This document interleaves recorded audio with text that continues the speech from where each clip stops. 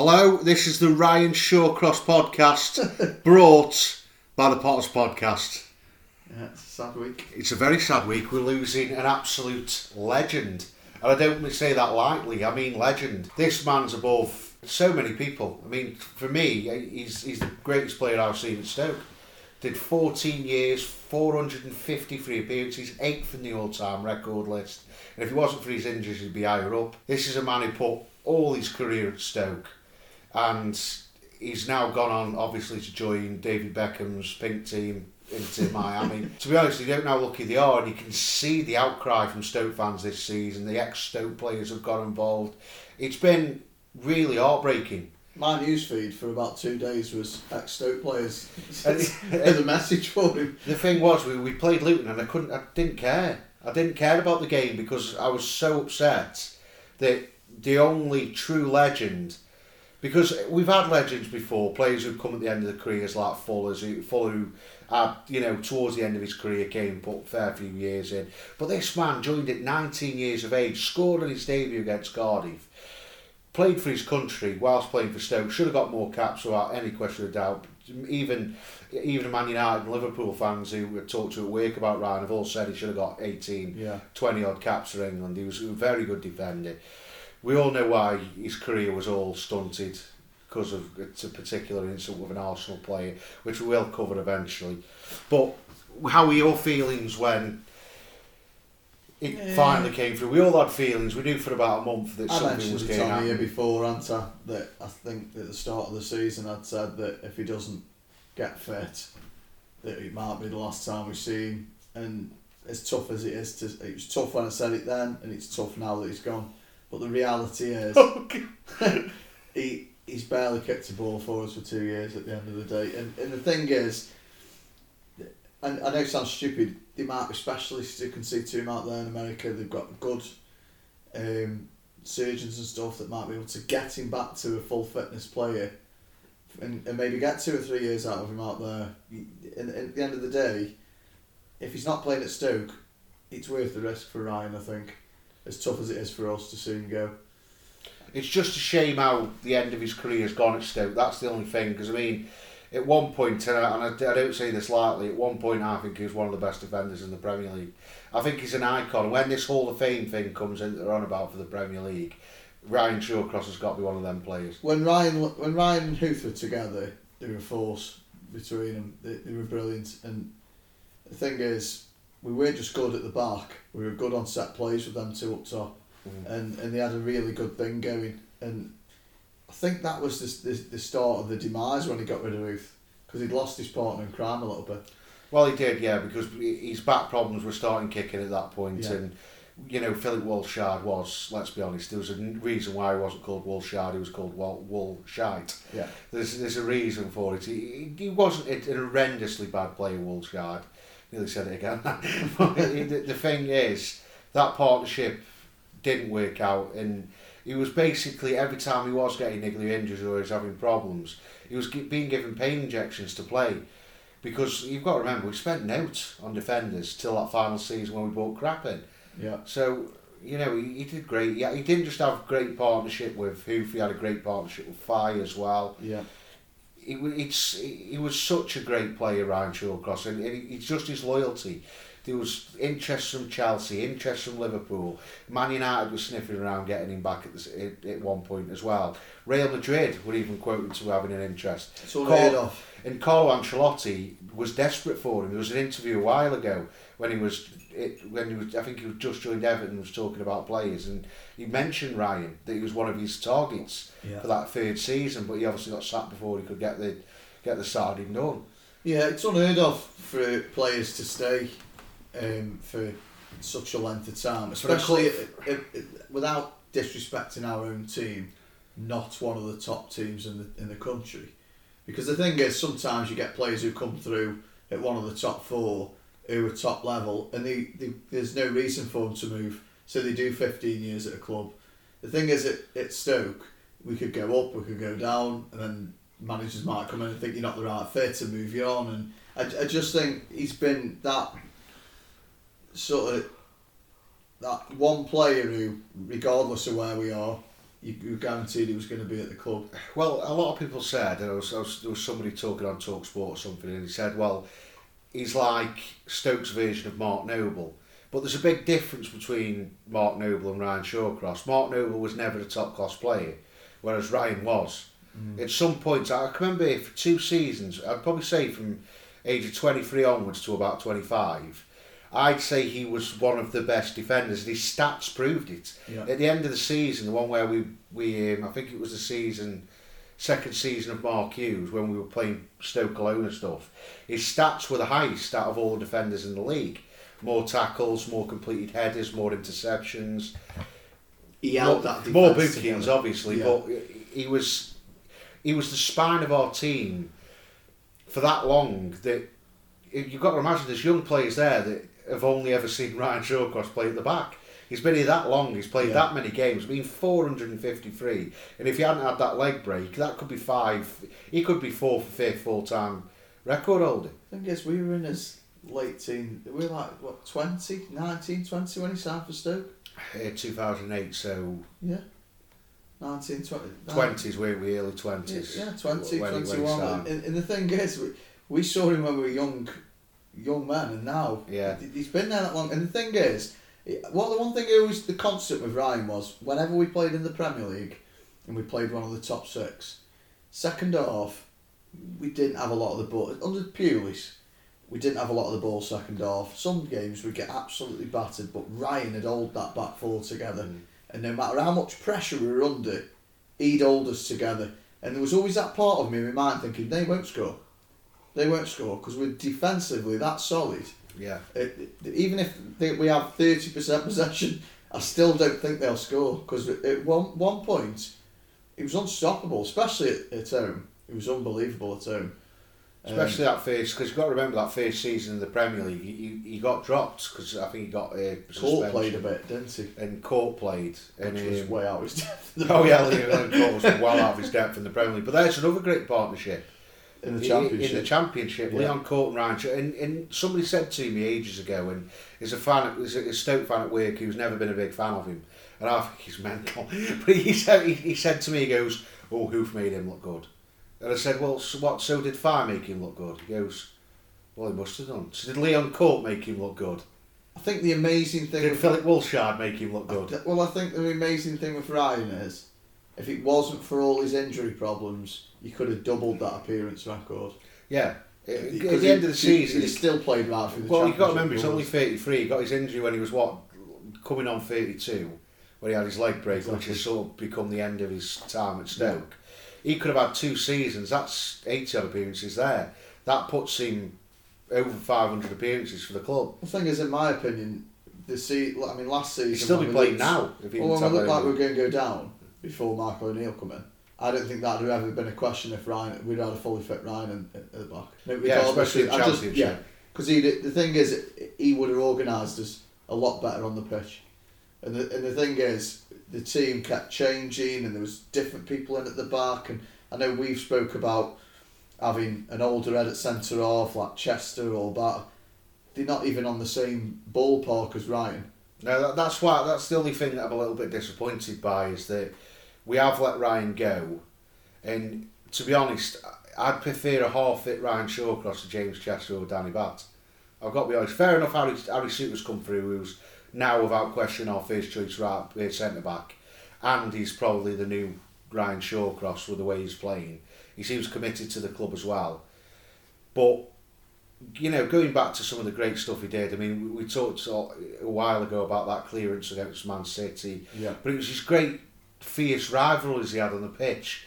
I mean, there was that one where he got Marouane Fellaini a 5-game ban because with the headbutt and the slap and all that in the same game, but still didn't get sent off. He had that great Barney with Stephen Hunt where he decided to take on Hoof and Shawcross and then looked at him and went, "Oh, what have I done here?" You had that time when I can't think who it was, someone else had a bit of a Barney with him, Diego Costa, which I'd make out he was smelling. And all that stuff. It was great to watch Ryan, because we loved him all the way through, because the difference is this man could have gone higher. He could have played for a bigger club, but his loyalty was at Stoke. He said at the end of his career that Well, when he was interviewed on Saturday, the game on Saturday, and because he obviously couldn't do it on the pitch because Stoke fans weren't there, and he said that he couldn't see himself playing another kit in England. He had to move abroad. Yeah. And he said that America came at the right time. He said if America hadn't, he would have tried to get back in the Stoke side and see what would have happened at the end of the season. But he said that Inter Miami came in. He said it was exciting. It was a new opportunity to go and play abroad, and it was away from Stoke. And he said it maybe as a fan of something I might come back. And I think that what the club should do, like people have been coming out saying this and saying that. For me, Ryan Shawcross, I think that number 17 shirt should be retired. I think we should follow in the Italian suit and do it. Fair enough, people will go, well, we didn't retire Stanley Matthews, but it wasn't a big thing then.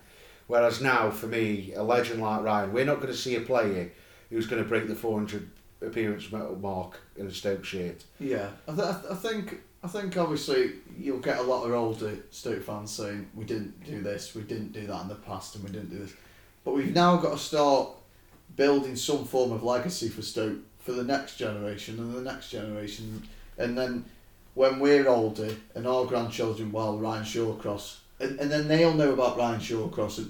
And the thing is, all right, fair enough, didn't pick up any silverware, but what he's done for the club over the last 14 years is something to be remembered. Well, and talked about. He's been a part of one of our greatest parts of our history. Yeah. People could sit there and say he hasn't won a silverware, but who hasn't, Stoke?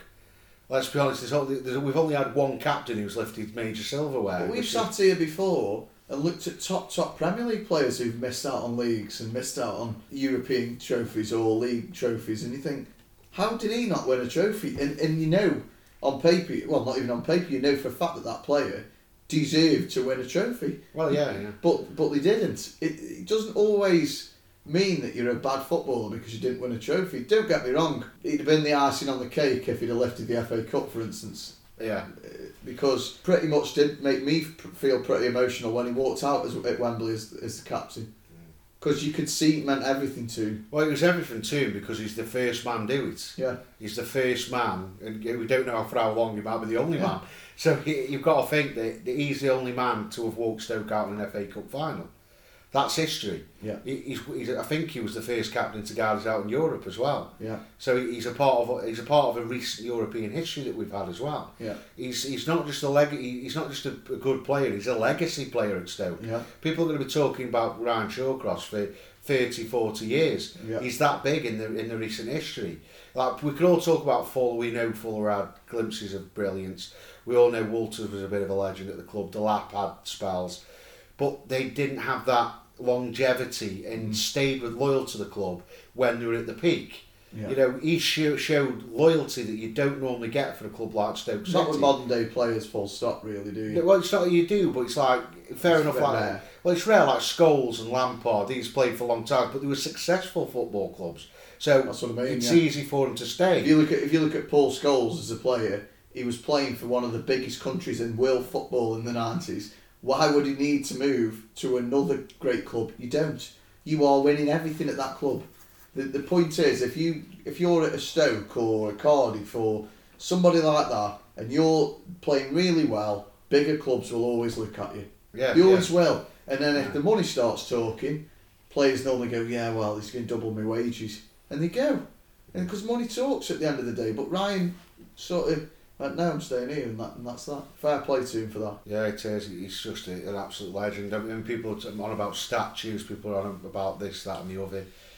And all the players have come out. I mean, Sidibe had a lot of good things for him. I was surprised, but Muniz was the best one. He absolutely loved him. He entirely loved him. He's like, skipper, the captain, the man who's brilliant. He's like, I couldn't believe it really. I mean, like all the people that spoke, I'm surprised there's a few didn't do videos. Like, I don't think just Super John did one. Yeah, I've seen John's. Did John do John did one on Thursday, yeah. Did he? Yeah, saw John's. I saw John Cresswell, Adam, Bergo, Sorensen. Sorensen did one. Yeah. Simonson did one. Yeah. Abdullah, who looks like a tank at the moment. Still looks like a tank. He's just massive. I remember when he was playing, I thought, he's just massive. He's just a unit. Yeah, I mean the outcry is brilliant, and the thing is from other teams there's been some good feedback as well, and except Arsenal. Yeah, but that's just expected, isn't it? Because they never get over anything, do they? No, well, they think they're something special, Arsenal do, but they never have been. The thing is with a lot of them, and it's like people have been talking about the tackle and stuff like that, and I think the tackle stopped him getting more caps for England. Yeah. I think it stopped him getting that big move to Chelsea or whoever. Yeah. Because he was such a good player. And you're going back to memories, it's like when his debut, this is a lad who hadn't even played 20 professional games, comes to Stoke, first game against Cardiff, gets man of the match and scores the winning goal. Brilliant player. Do you not think though, what's annoying is the tackle against Ramsey? Alright, fair enough. You could ask 1,000 people and everyone's got their own opinion on it. But other players seem to do bad things and nothing gets said about it. Suarez who's it here, and it was old news 2 weeks later, and that was that. And you just think it's that. If it's a big club, just try and brush it under the carpet quick. Yeah. But because it was Stoke, it's like it was all over the papers everywhere for weeks on end.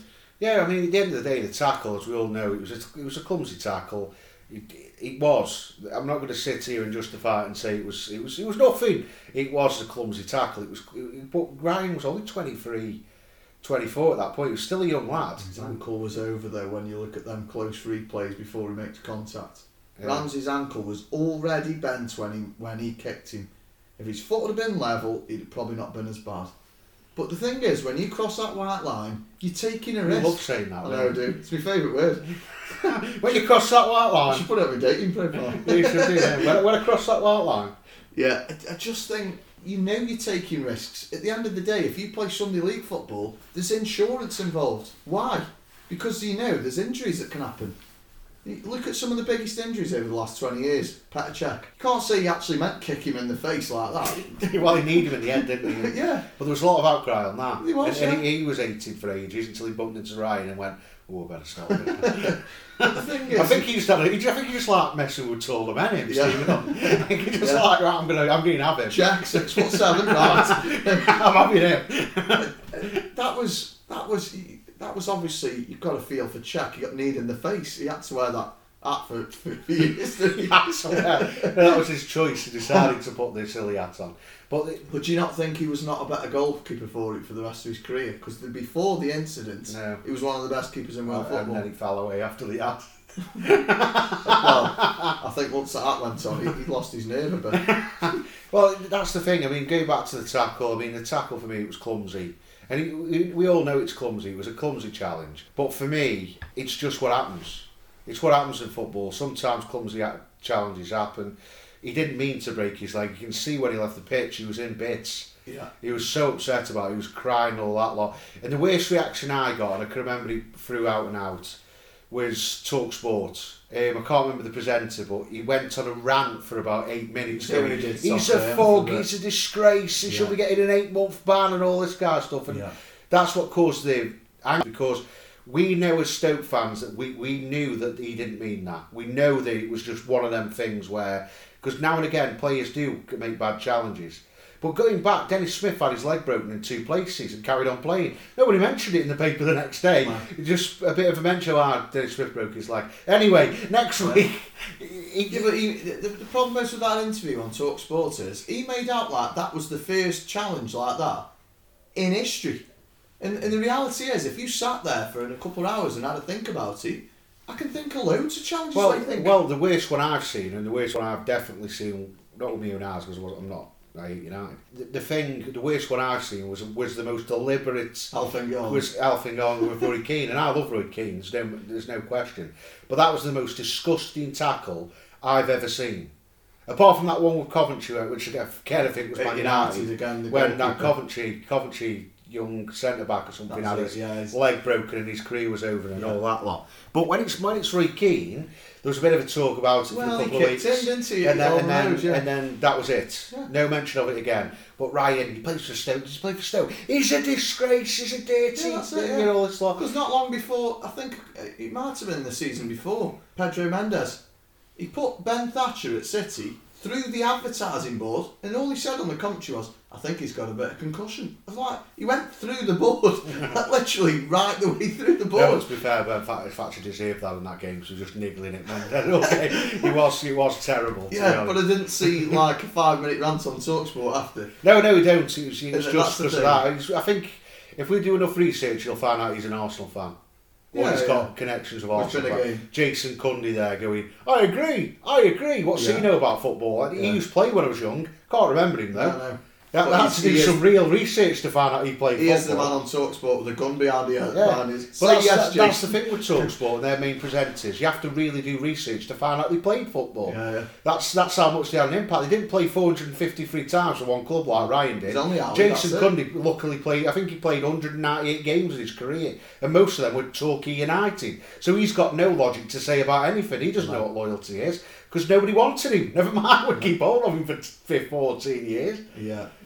Like I say, for me, there was a spell during that time where there was like a personal vendetta against Stoke. Yeah, from Arsenal basically. Yeah. Arsenal fan TV always have a grill him, always have a go at him. And the fact is, he killed his England international cult. Because at that time he was one of the best. He was one of the best English defenders. He sort of did notice it a little bit in his game for a few games after when he first come back, because he was a bit reluctant in challenges, wasn't he? Which you could understand, because it probably did upset him for a while. But the one thing you've got to commend him for is after that, just got on with it. Just did his job. Yeah, because that's what he is. That's what he's like. That's why he was a character. Well, that's character. But that's why he was. Nick's yours today. That was why he was a proper leader and a proper captain. Because there's one thing that a lot of people say, which is his biggest one, that he doesn't talk a lot. He's not vocal. He doesn't shout and scream. By example, but he doesn't lead by. Well, he does lead by example, but. He was always first in the training facilities. He asked him who was always in first, said I always make sure I'm in first because I'm the club captain. And half the time he was in before Pulis was. Yeah. So it just shows his character. He was always in there, working hard, making sure he was there. And one thing that I'll move on before we move on to obviously player ratings, because there was a game on Saturday. We've had a good week. We've had a great week. But one thing that I'll have to mention is this Stoke going too far for sticking up for it. Like we all know as Stoke fans, I know, you know, everyone who's got a brain knows he didn't mean that tackle. Yeah. So I put a question out when he left. I put a question up on the Instagram, the Potters Podcast one. What's your favourite memories of Ryan Shawcross? Because there were some good ones, like a great one that actually said every minute he was in a Stoke shirt, which I thought was a bit of an arse kiss, but it was a really good one. There was like the Stephen Hunt one, which is one of my favourite memories of him, to be fair. And then one went breaking legs, laugh out loud. Yeah. To say I wasn't happy. I've got to be honest, I wasn't happy when he said that. Because that's one thing I don't like. Yeah. Because I don't care whatever. Aaron Ramsey, I'm not his biggest fan, but it's nothing to do with that tackle. I'm not a big fan of Aaron Ramsey because he didn't accept the apology. He didn't want to let him in so he could say sorry and all that, which is, I think, is disrespectful, even though it is his choice. But to come out and say that, the best memory of Ryan Shawcross is him breaking legs. But the thing is, on the day of that game, there was a section of the crowd that was singing abuse at Ramsey as he was stretchered off. Now, I don't agree with that. No, but that's the thing I don't agree with when they keep bringing it up. But the problem is like the people who've had a go at Ryan or had a go at Stoke as a club, you can't tarnish the entirety of Stoke because there are a few idiots. Yeah. Do you know what I mean? And that's the thing, because the reality is, truth be known, when that happened and you saw the state of his leg, most people with half a heart had gone, I hope he recovers. Because at the end of the day, they all go out there to play football and earn a living. And the reality is, you'd never have wanted it to go, it's ended his career. Because to be honest, it might have ended Ryan's if he'd never played again. Because mentally it might have destroyed him. I'm not saying it will, but it would have. That's the thing that I don't like, and I was going to name him, but I've decided against it now. But then he came back and goes, no, I meant he was a tough lad, and called me an knobhead. So I said, so I just went, just put that then. Yeah. There's no saying breaking someone's legs doesn't mean. Well, I think he's mentally tough. We'll say mentally tough then. Don't say breaking legs, because he was a tenacious tackler. He was a grafter. He didn't mind putting an hard tackle in now and again. I saw plenty of bad tackles in the 90s where people didn't break the leg, but they could have quite easily have broke the leg. Yeah, that's the risk you take when you play football. There's plenty of them. I won't get away from the tackle now because it's making me upset again. The thing is, it's like we could talk about his memories. Like obviously he was captain, and when they went in at half time and they were beating Liverpool 5-0, and he said he just looked round and started laughing. Glenn Whelan said he used to call him Skip. Every player in that team saw him as the captain, and even like the big names when we started getting players like Shaqiri and players like Arnautovic have all said he was a captain. He was the man. Yeah. And to be honest, I think that he will never get the credit he deserves from. He'll get it from Stoke, but he won't get it in the major press, which is undeserved, because he is a proper captain and legend. Like you say, it's probably not helped him by being sort of injured for as long as he has, because I think if he'd have still been playing for Stoke last season and then decided this season, right, I'm going, then, and it's a shame for him that the fans aren't in. I know it's out of our control, but I hope he does get a testimonial before. Well, that's the hope. I'm hoping there will be a testimonial, because I'll definitely go that. I'll definitely go Ryan's one, because I didn't go the Wilco one because I think I was working and I didn't have any holidays left, so I couldn't go. But if there's a Ryan one, I'm going. And I guarantee it's going to be Man United 11.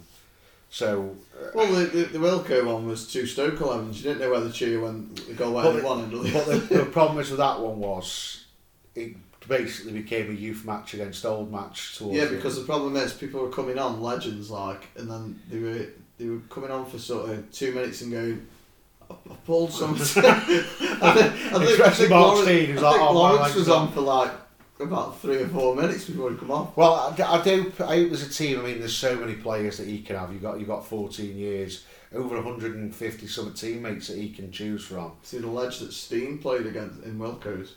Yeah, but that's what I mean. But with Wilco's, to be honest, he was at the club a long time. He was 25 years. He was at the club, but a lot of that he wasn't first choice, and he had no links to anywhere else, did he?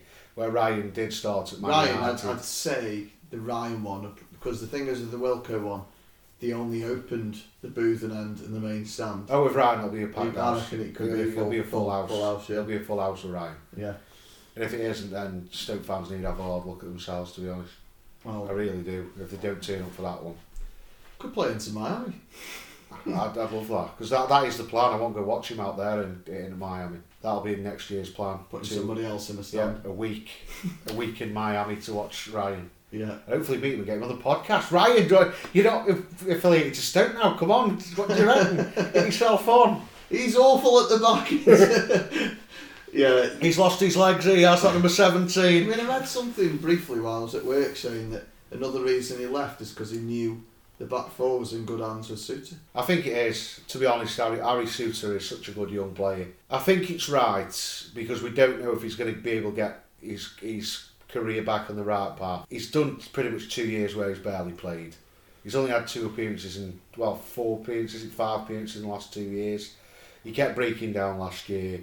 He needs a fresh start. He needs to get out. I wanted him to retire as Stoke legend. I wanted him to be a part of that defence till he maybe had broken what's-his-name's record, Eric Skeels' record. Yeah, it is a shame that he's not been able to get fit, and the thing is, you can't. I don't think there's a Stoke fan alive that can begrudge him going over there, because the thing is, you see these players go abroad, and the warm weather, it can help with injuries, can't it? It can help with recovery, and they have some of the best doctors in the world in America, and the thing is, he might get maybe a season and a half where you get something out of him. And let's face it, it's not Saturday, Tuesday over there like it is here. He'll have more recovery time between games. For me, it's a good move for him. It's a good move, and we're all going to be into Miami fans now for the new MLS season. I am anyway. I'm already going to get one of those little wavy things to get the shirt. You do stick it to the top of your car. I was hoping to get. I went on Sports Direct last night, because I was going to instantly buy him into Miami shirt.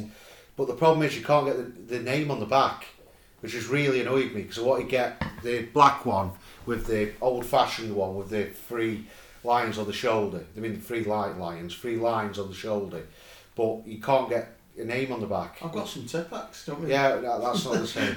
But I just want to get number 17, because I know number 17 is free. If I'd like him to do what Beckham did when he left Man United where he never wore number 7 again. Yeah. I wouldn't mind it if he did go on and wear number 5 or number 6 instead of number 17. Number 11. Put him up front. Give him number 10 shit. Go on, give him number 10. He's better up front, right? Stoke been doing for 14 years. Playing him at the back. And like we say, I'm going to wish his family all the best. I'm going to wish him the best. I hope he goes and has 2 great years. And to be honest, I hope he brings home the MLS Cup. There's talk he's going to go straight in as captain. So if he can captain them to the MLS Cup, that'd be perfect. He deserves a trophy with it 100%. It'd be absolutely fantastic if he could go out there and get that trophy that he couldn't get with Stoke, just to give him something that he deserves at the end of it. I'll still never forget him walking out at Wembley, even against the Bolton. You see it in his face when we won, how much it meant to him. I'll never forget that. I mean, at the end of the day, we didn't win the cup that year, but it was worth it for the semi. It was worth it to see him in the semi-final. Yeah, I think his proudest achievement will be the first ever man to guard Stoke out in the FA Cup final. Yeah. And I hope he can do it in the MLS with them. Against the team with if he could take them to the MLS Cup final, he'll be the first man to do it with them and all. So there's already heavy rumours Neville's going to give him the captain's armband, which is pretty obvious really, as he's done over 10 years as the captain of Stoke City. He knows how to be a leader. He's got to get fit, hasn't he, at the end of the day, and they'll see that. Somebody said to me, you never know, he might get fit and come back Stoke and get back in the first team, you never know. Bring him back. Get him back. We'll swap you for Chesty. Bring him back. Right, so it's a sad day, it really is, and like I say, I wish him all the best. I hope he wins that trophy, and I hope he comes back to Stoke when he calls time in his career. I hope he'll do. Maybe I'm hoping he does a bit of coaching out there, then comes straight back Stoke, and becomes a part of the coaching staff. And I really hope he becomes the next Stoke manager. I really do. Well, that's a long way in the future, but hopefully a year, 2. Get him in. Get him in. Right, so now we'll move on to obviously quiz question. Oh, it's your. I'm winning at the moment 4-3, so this time it's your question. Now this player started his career at Red Star 93. He's a striker. He also played for Paris Charenton. These are non-league clubs in France, by the way, I think. Yeah. Don't jump down my throat. But he started his proper playing career at Swansea City, where he played 48 appearances and scored 7 goals. Okay. Right, so that's the first clue. I've got an idea in mind to start with. Striker? Yeah. So, as everyone's forgot, we have played 2 games this week. We got a massive 1-0 win against Sheffield Wednesday midweek, which we deserved win. To be honest, it was a tight game, but we got the goal. Stephen Fletcher celebrating against his former club though, as well as Dean. Let me go. Welcome to League One. But then we came out against Nathan Jones, who's given it the big in beforehand, saying a lot of stuff about I don't know, some Welsh nonsense, and basically can't say that now. Stoke's Welsh. Are they? And we came out victors in a 3-0 win, so we're going to player ratings, and this one's going to be a positive one this week because this is the best result we've had for a good while. Yeah, it is. It's been a pretty painful Christmas and New Year. It's been a painful while, a couple of months to be honest. We had a lot like winning for a while, but absolutely smashed. Yeah, well, we went in lockdown and so did the goals, didn't we? Yeah, that's what I mean. We went in proper lockdown. We're not scoring until you let us back out. Right, gun in goal again. Didn't have a lot to do, to be honest. No, had a couple of punches. Another clean sheet. So another clean sheet. Defensively, we were very strong. He didn't have a lot to do. He did a couple of clearances. I can't really say a lot, really, because he might as well have he might as well have been playing dominoes with a goalkeeping coach or something, because he was completely silent. I'll give him a 6 because I can't really go any higher because he literally had nothing to do other than catch the ball now and again. Right, on to Tommy Smith. Had some good crossing. Good on the overlap, isn't he? That's the thing. To be fair to Tommy Smith, he came back and performed okay. Yeah. To be fair, he was bombing up and down.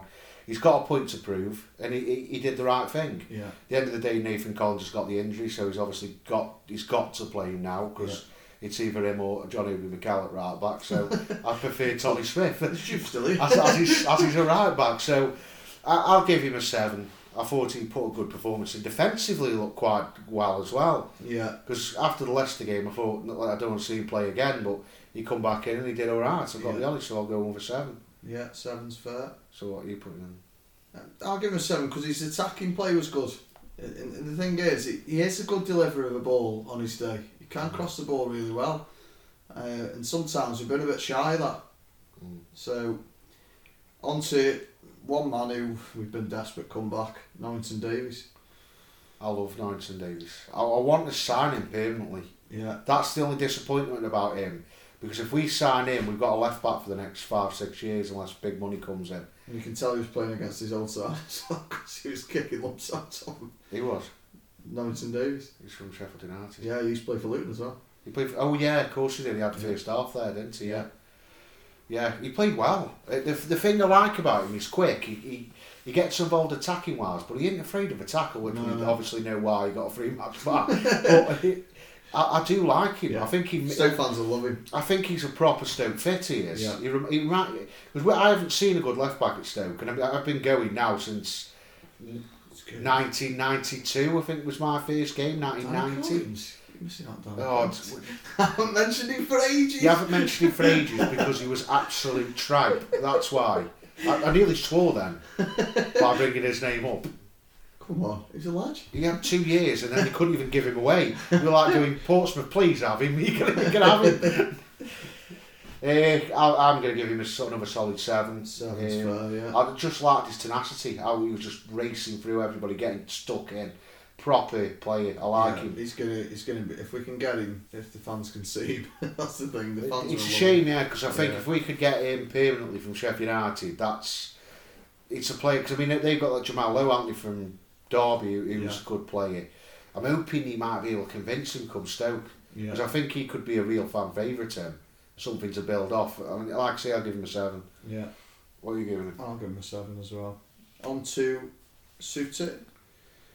Man Mountain. Yeah, I mean, he's tested. I mean, Clark and Collins, but I just didn't think Luton were really didn't really have anything that clinical, did they? No, they were basically shots. like Stoke last season, to be honest. A shot from 30 yards. Yeah, they were completely held back. Defensively, we were very calm again, did very well. Harry Shawcross, Harry Suter. I just think if we aren't going to retire number 17 sheet, I want him in it next season. Yeah.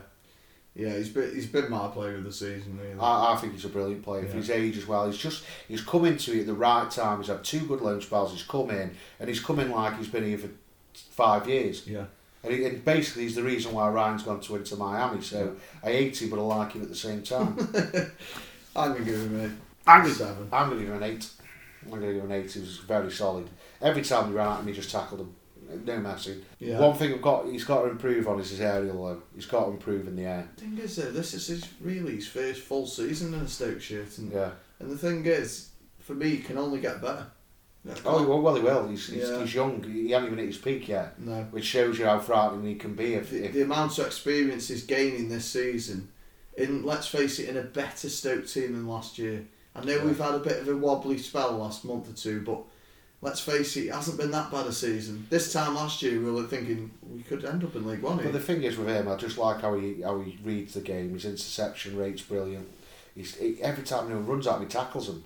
Yeah. It's like Ryan when he broke through when he was 19, 20. Yeah. Brilliant player, and we've got to build around him. Yeah. So for me, it was an 8. Like I say, he's got to improve aerially, but that'll come. That will. He's still a young player. Right, on to my favourite man, Danny Bat. Danny Bat, 0. No, I'm not joking. He did okay. Yeah. He's always a threat on set pieces. I think that's why he's back in, because he can score a goal. That's the thing. Yeah. He's got a better goal scoring rate than Sam Vokes. Yeah. So it shows you why they're putting him back in. I think every now and again he is the right man, but if you come against a team against pace, you have to put Chester back in. Yeah. But against Luton, who couldn't get going at all, he kept Collins in his pocket. I'm going to give him a 9. Actually, I'm going to give him a 9 because basically he kept their forward line in his pocket all game. Yeah. Every time he turned round, Danny Bat was next to him. Every time the ball came over, Bat was heading the ball away. Yeah. He had a really good performance, and I'll never give him any credit. I think the highest I've ever given him is a 7. I don't think I can give him a 9. I'll give him an 8. He was, to be fair, he was brilliant. It's a great return, but this is the thing with Chester and Bat.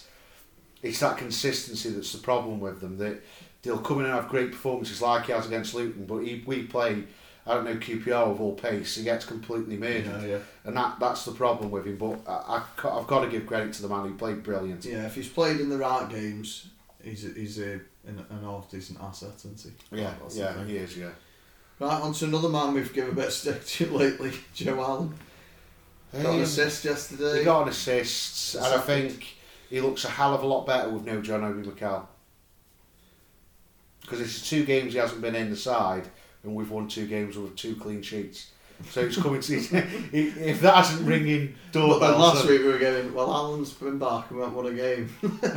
But Obi Mikel's gone out. Who is the problem? You have to line them up and put numbers above their head. Just release John now and have Joe's back.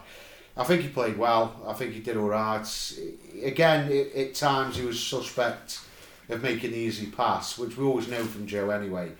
But he had more intent this time. It seemed like he had more time.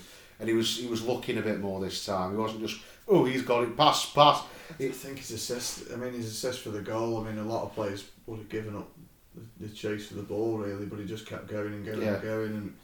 And the thing is, we've seen that tenacity out of Joe in the past. He's always willing. It right, he's always willing run. He's always willing to put the graft in. Yeah. I'll never take anything away from Joe from wanting to try. And to be fair, he's been at the club now 5 years, and you wouldn't have expected that when we went down. So he's a grafter. He's a grafter. He's pulled it off, and I'll give him a 7. I think he had a good performance. I'll give him a 7 as well. Yeah, copy cats. On to Thompson. Yeah, solid, isn't he? I still don't know how to play. I like him, and I think he's become a better player than Klukas this season. Yeah, Klukas has just not been at it for me. Klukas this season has been very disappointing. There's spurts of him, but I think he's disappointing. I think Thompson, even though he hasn't got that, he doesn't. The problem is with Thompson, we know he's got an incredible left foot, and he doesn't show it enough in games. But if he gets a good run and say, if Michael O'Neill, I think, gives him that opportunity and goes, right, you're replacing Klukas now, he might grow into that midfield. He's quite quick in the midfield as well. He can move the ball around a little bit quicker, and that's the things in this league. He can't be... I think that's partly the problem with Mikel, because he's so slow in moving the ball around. You don't get that time in the Championship. It's not like the Premier League. Unless you're playing a team that closed... Well, you do. If you've got real quality, you can. Yeah. If you've got real quality, like what's his name who went Derby... Mason Mount just always looked like he had an hour on the ball when he got it. There's a difference between... But there have been a lot of teams at Chelsea that go Stamford Bridge when Mikel was there, and in a backed off, they wouldn't have tracked forward, they'd have gone for a draw, they'd have been lobby 5 at the back, and the thing is, Chelsea get the ball, they're going to have time on the ball because teams aren't going to come out and press them because they've got murdered. And the thing is, you can do that in the Premier League. You can't do that in the Championship. No, not like I say, unless you've got real quality and you always seem to find space. And I think Thompson rose up to the defensive challenge against Luton. Yeah. And I think that dropping Mikel is probably the best thing he's done for recent time, to be honest. Yeah. I'll go in with a 7 as well. I like what he was doing. You call me a copycat saying 7, but I'll give him a 7.1. You can't do pointless. You're copying and you know it. Right, so who's next? Brown, who boots. Pretty harsh challenge, to be fair. Yeah. But the thing is with Brown, he's one of them players that looks like he doesn't do a lot, but he never gives up. He chases everything down. He does rush defenders. He does. I don't think there's enough quality in him yet, and all he's this the sort of player, but he's better than what else we've got. If he's the sort of player, if he'd come through the academy, you'd have sent him out on a 2-year loan. That's my thoughts on him, because for me he's not ready at this level yet. But I do think he makes a difference when he does play, because we were winning when he was playing, and since he's been out the side, we haven't been winning games. So there's obviously something he's doing there. Mamadi Sinibu wasn't, super lethal and all that lot, but what he was good at was keeping possession and moving the ball well. Yeah, I think I can't say he was majorly effective during the game. I'll give him a 6. It's a bit tight, that is.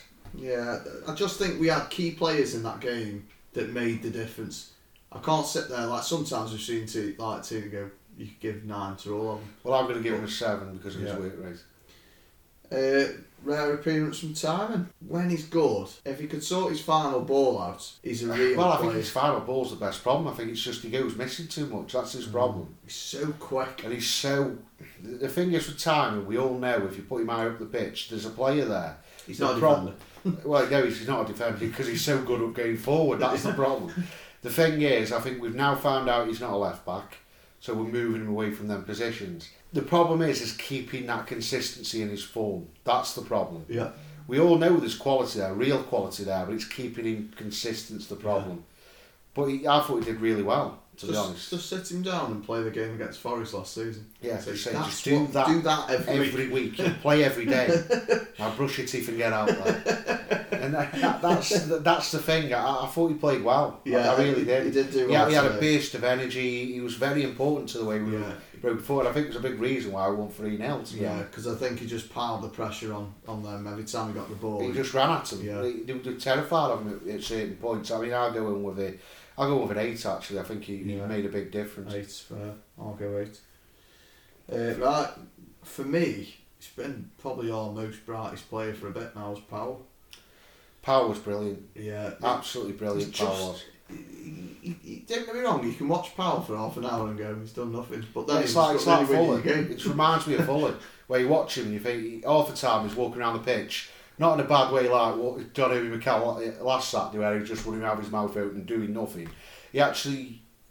I think it's a mind trick for opposition defenders going, he'll do nothing, then pops up and scores a goal, pops up and gets a chance. Yeah. That's what he does. Plays that important pass, that important cross. He's so good in the final third if you get him on the ball. Yeah. If you get him on the ball in the final third, he'll score a great chance. I think that's his 10th goal. He's 10 goals. Now, he's hit 10 goals this season already. So we're seeing what we should have seen the first time. Yeah, the reason why, Nathan, it's probably the best bit of business we've done in the last 3 or 4 years, to be honest, to get him for nothing. And he's now starting to show he was magic yesterday. How good he was. He was brilliant. Every single time the ball was in the box, he was around. He seems to know where the ball's going. He's such a good player. Yeah. You can understand now how Man United paid all that money to get him and made all that effort with him. The thing is, he's not just magic, he's powerful as well. I mean, he's all rounded for the second. Yeah. He just comes steamrolling in the box. He's like a centre forward that's got great ability on the ball, and he took both chances so well. Yeah, for me, on his day, he's unplayable at the moment. And I'm going to put my neck on the line, but he's going to be my first 10 of the season. He was brilliant. Yeah. I can't every time. Like I say, half the time he's doing nothing, but when it matters, he's there. Yeah. He'll score a goal. He's been brilliant this season. He's just one of them players, but sometimes you probably don't know he's on the pitch. But for me now, he's starting to ease towards my player of the season, Nick Powell. If he carries on the way he's going, he's got to be in that top 3, hasn't he? Because his goal scoring is now coming. He's becoming our best player now. Yeah. He's our only attacking threat at times. But that's what you get with Powell if you can keep him fit. Yeah. There's a reason you're at United in the beginning. He isn't. He's got quality. That's the difference. That's how he got Crewe up. Yeah. That's how he got the move to Man United. Yeah, that's how he failed at Leicester. Yeah. And then he's gone to Wigan. Finally got a bit of common sense because he was a bit of an idiot and a bit of a big head when he was at United. His career was plummeting. Wigan gave him that opportunity. He went out and showed what he can do. Stoke got him for nothing, and he's carrying on doing it again. So he's been a brilliant player, and I think he could probably step up and all with the way he moves and the way he takes his chances.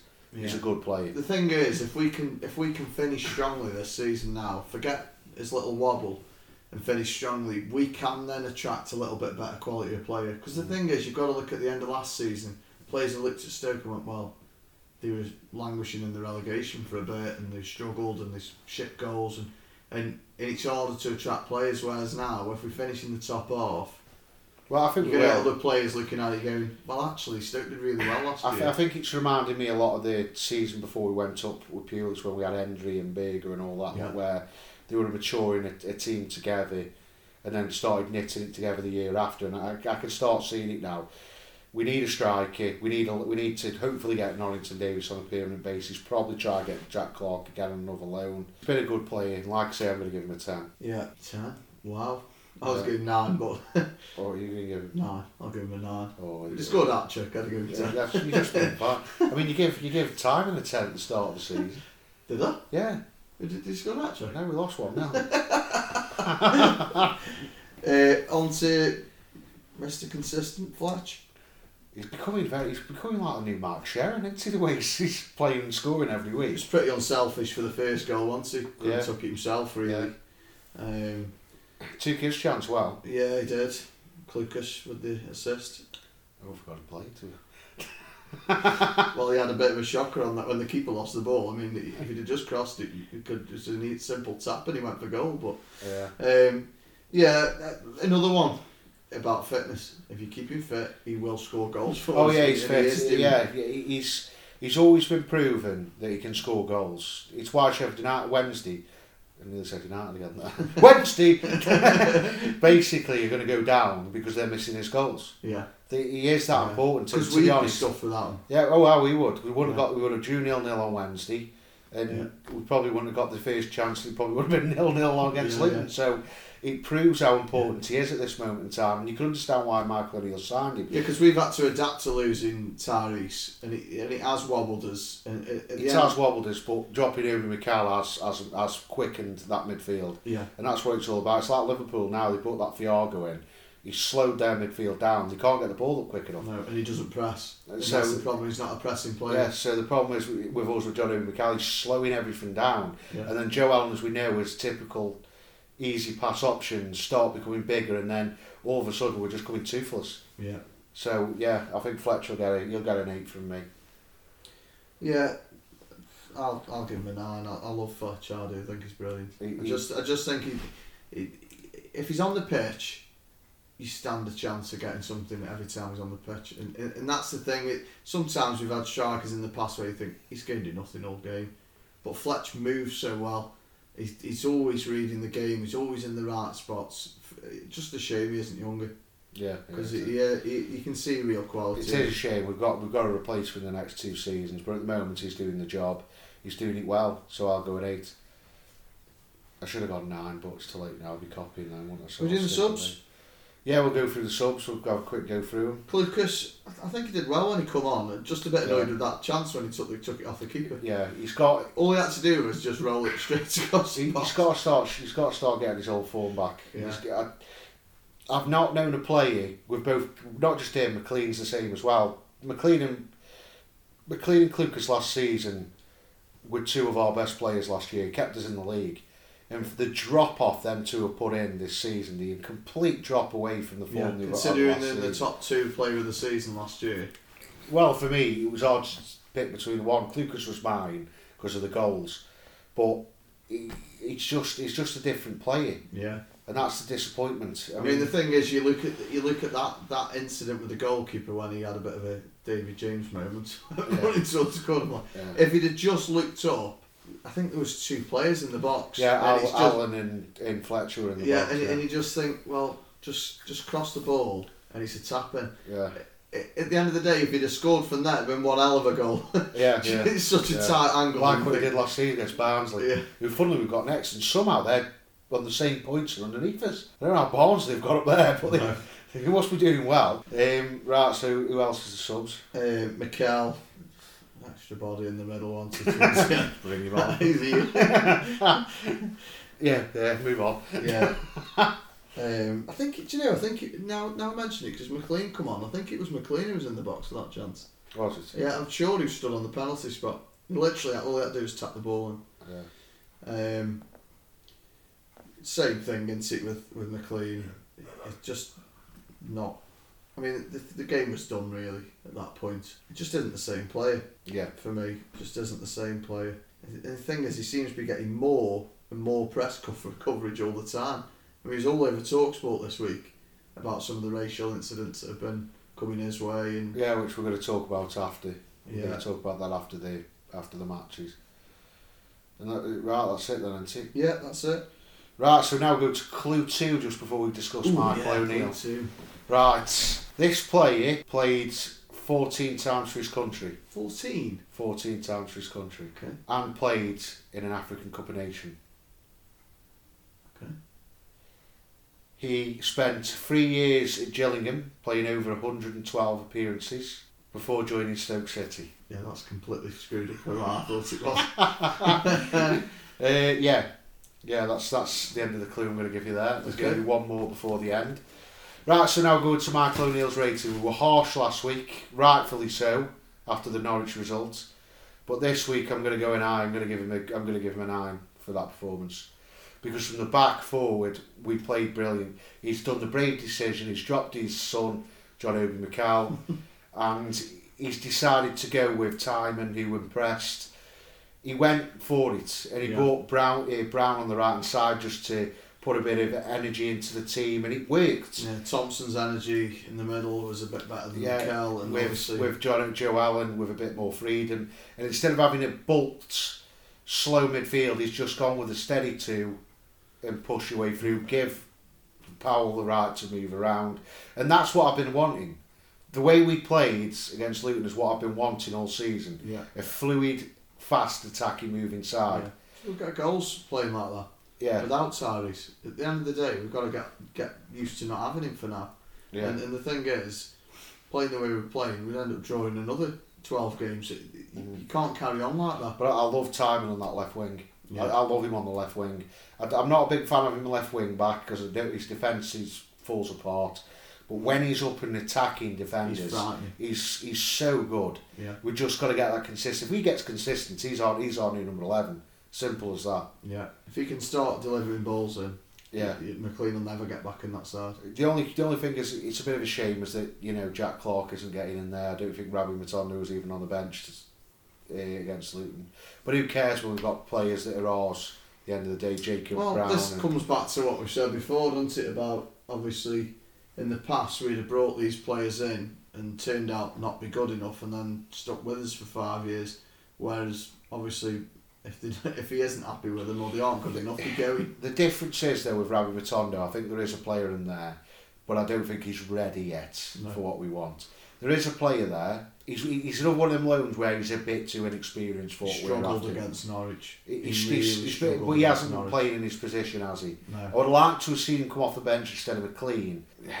To be honest, if we can get him for a cheap fee, I'd probably go ahead and we'll see what he can do in the future, because if we saw Tyrese Campbell when he was 18, if he came on loan from Man City, would we have done the same thing as well? And a player with that kind of ability from a young age in Matondo, we've got to look at it.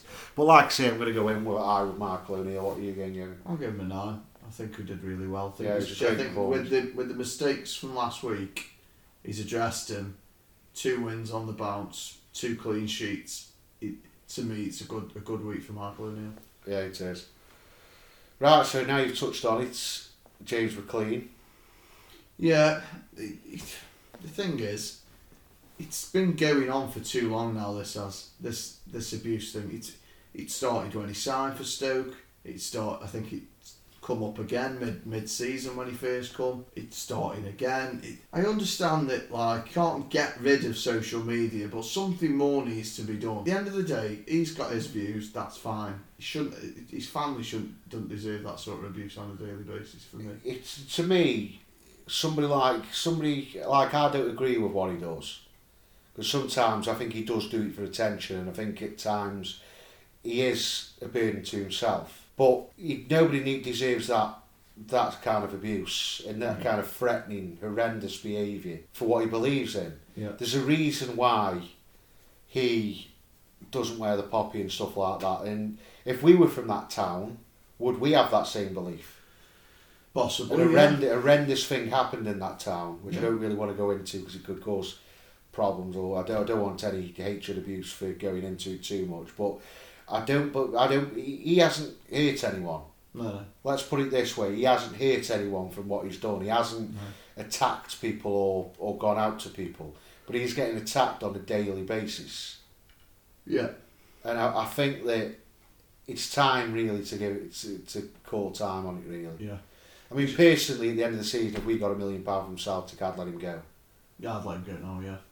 Yeah, he's not the player he was. His drop off this season for me is an indicator that we might, if we can get money for him, I'd let him go. Yeah. Even if it's a mil and a half, I'd go, go on. Yeah, he's done well. He's done alright for Stoke. I'm not going to sit here and go. To be honest, if he left at the end of the season, I wouldn't sit there and say, he's been terrible, because there's been some good moments with James McLean. There was times last season where without him on the pitch, we wouldn't have stood a chance, because he was so great going forward, great going back. He was good in the tackle. Sometimes on his day, he is a dangerous player, but he comes with a lot of baggage. He does come with baggage. It obviously affects him at times.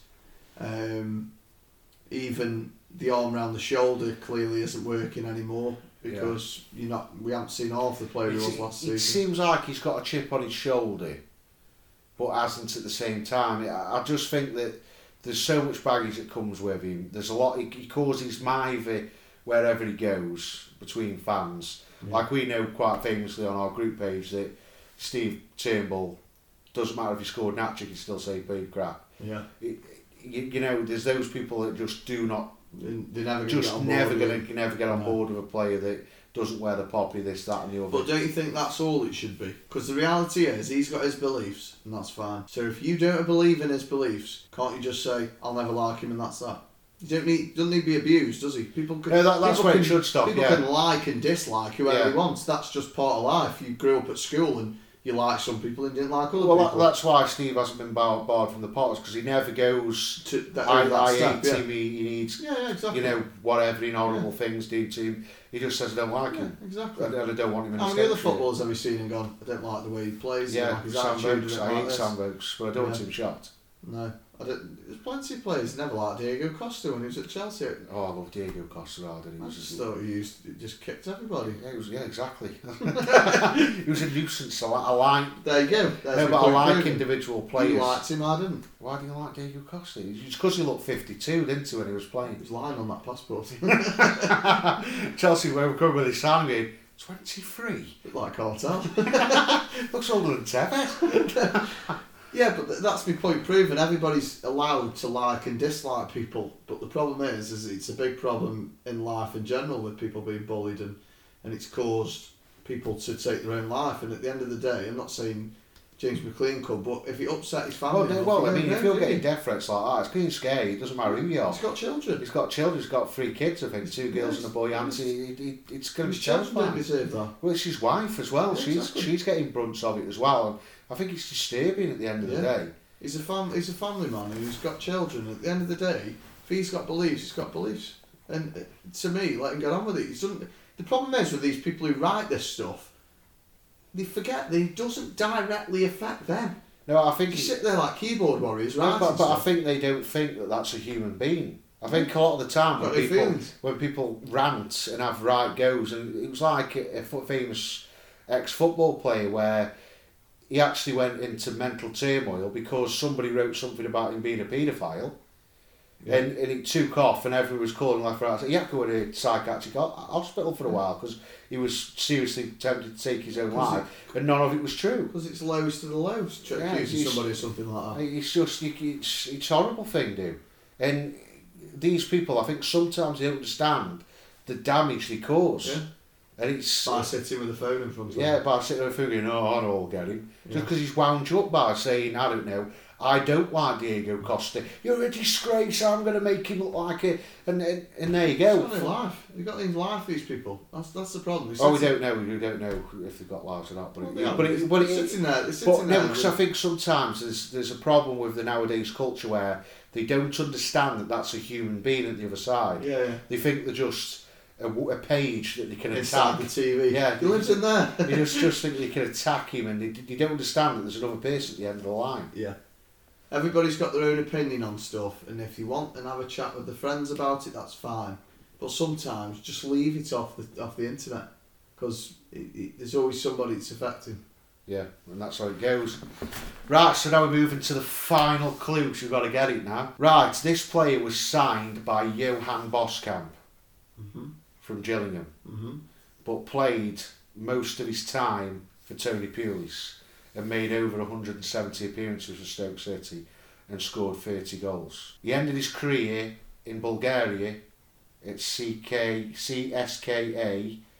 Sofia in the Bulgarian professional top flight. Did he play for any other English clubs after Stoke? No. Yeah, he had a loan spell at Sheffield Wednesday and a loan spell at Tranmere Rovers. That's not help me. That's now you know how it feels when you played for Southampton. Right, so do you have a clue? At first, do you know who I first thought of? The first clue? Gift of Noah Williams. No. Miles off him. He joined Stoke from Watford. The Gift of Noah Williams. Gillingham, yeah. And he's French, sort of French. Well, he's African, isn't he? From Mali. Sidibe. I knew that was a tough one because of the start of his career. I looked at it there and went, ooh. When you said, what threw me at first? Because when you said French, I thought, is it John Carew? He's probably Norwegian. I'm sure he played in France. Yeah, he did. He played for Lyon for a short stint. Yeah. Because then he went from Lyon to Aston Villa. Yeah. Have you decided he had a cake shop in the Potteries? Oh yeah, proper give it to you. Chocolate brownie in a brew, 25 quid. No wonder it's shut down. Straight away, clue one. He had a patisserie in the Pottery Centre. Next to Mark one it was. I just don't understand how I said Marley and that was it. Oh, Sidibe! Because you ain't going to get that. No, Marley got it. Played, if you remember, he played in the African Cup of Nations, scored an absolute belter, like a 40-yard volley. I'll never forget the goal he scored against Bristol City the year we went up. It was on, remember the game? I can remember his message. He hammered it. I think he finished 1-0. I can remember him missing. Some absolute sitters. Bristol City was one, I think. What Brentford in the Cup, where it was literally, he just had to put it in and he let it fly across his boot and go out for a goal kick. If we did a Sidibe show, my best moment to him would be Arsenal in the FA Cup.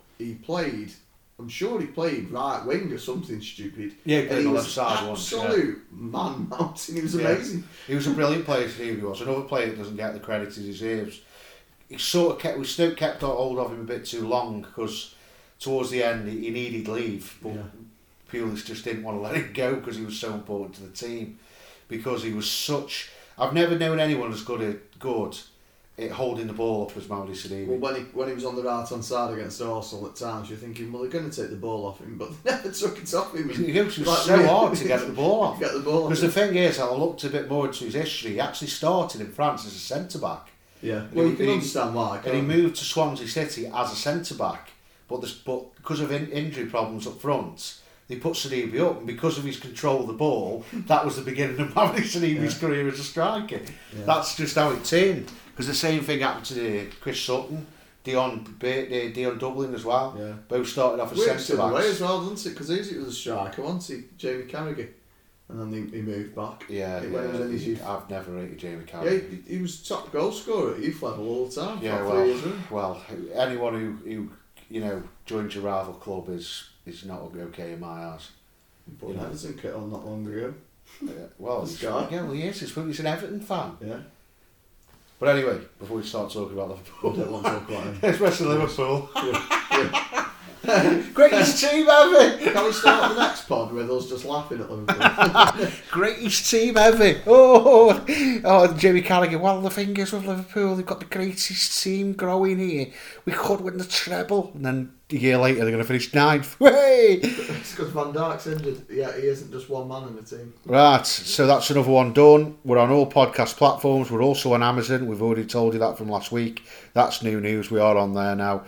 We're on all podcast platforms, like we said. We're on all social medias. Make sure you join the Potters Group page. Make sure you join us on Twitter. We're on Instagram as well. I always put a nice picture up every now and again, mainly of Mark, because he's just had his head shaved and looks a bit like a career criminal. Lockdown You just look like a career criminal, to be honest. You look like an extra out of Bad Girls. A girl said to me the other day, I look like Renton off Trainspotting. Oh, that's bad. I was like, thanks for that. That's not a good one then. Just call me a smacker. Right, on that big bombshell, we'll let you go. Thanks for listening. Ta-ra. Ta-ra. All the best.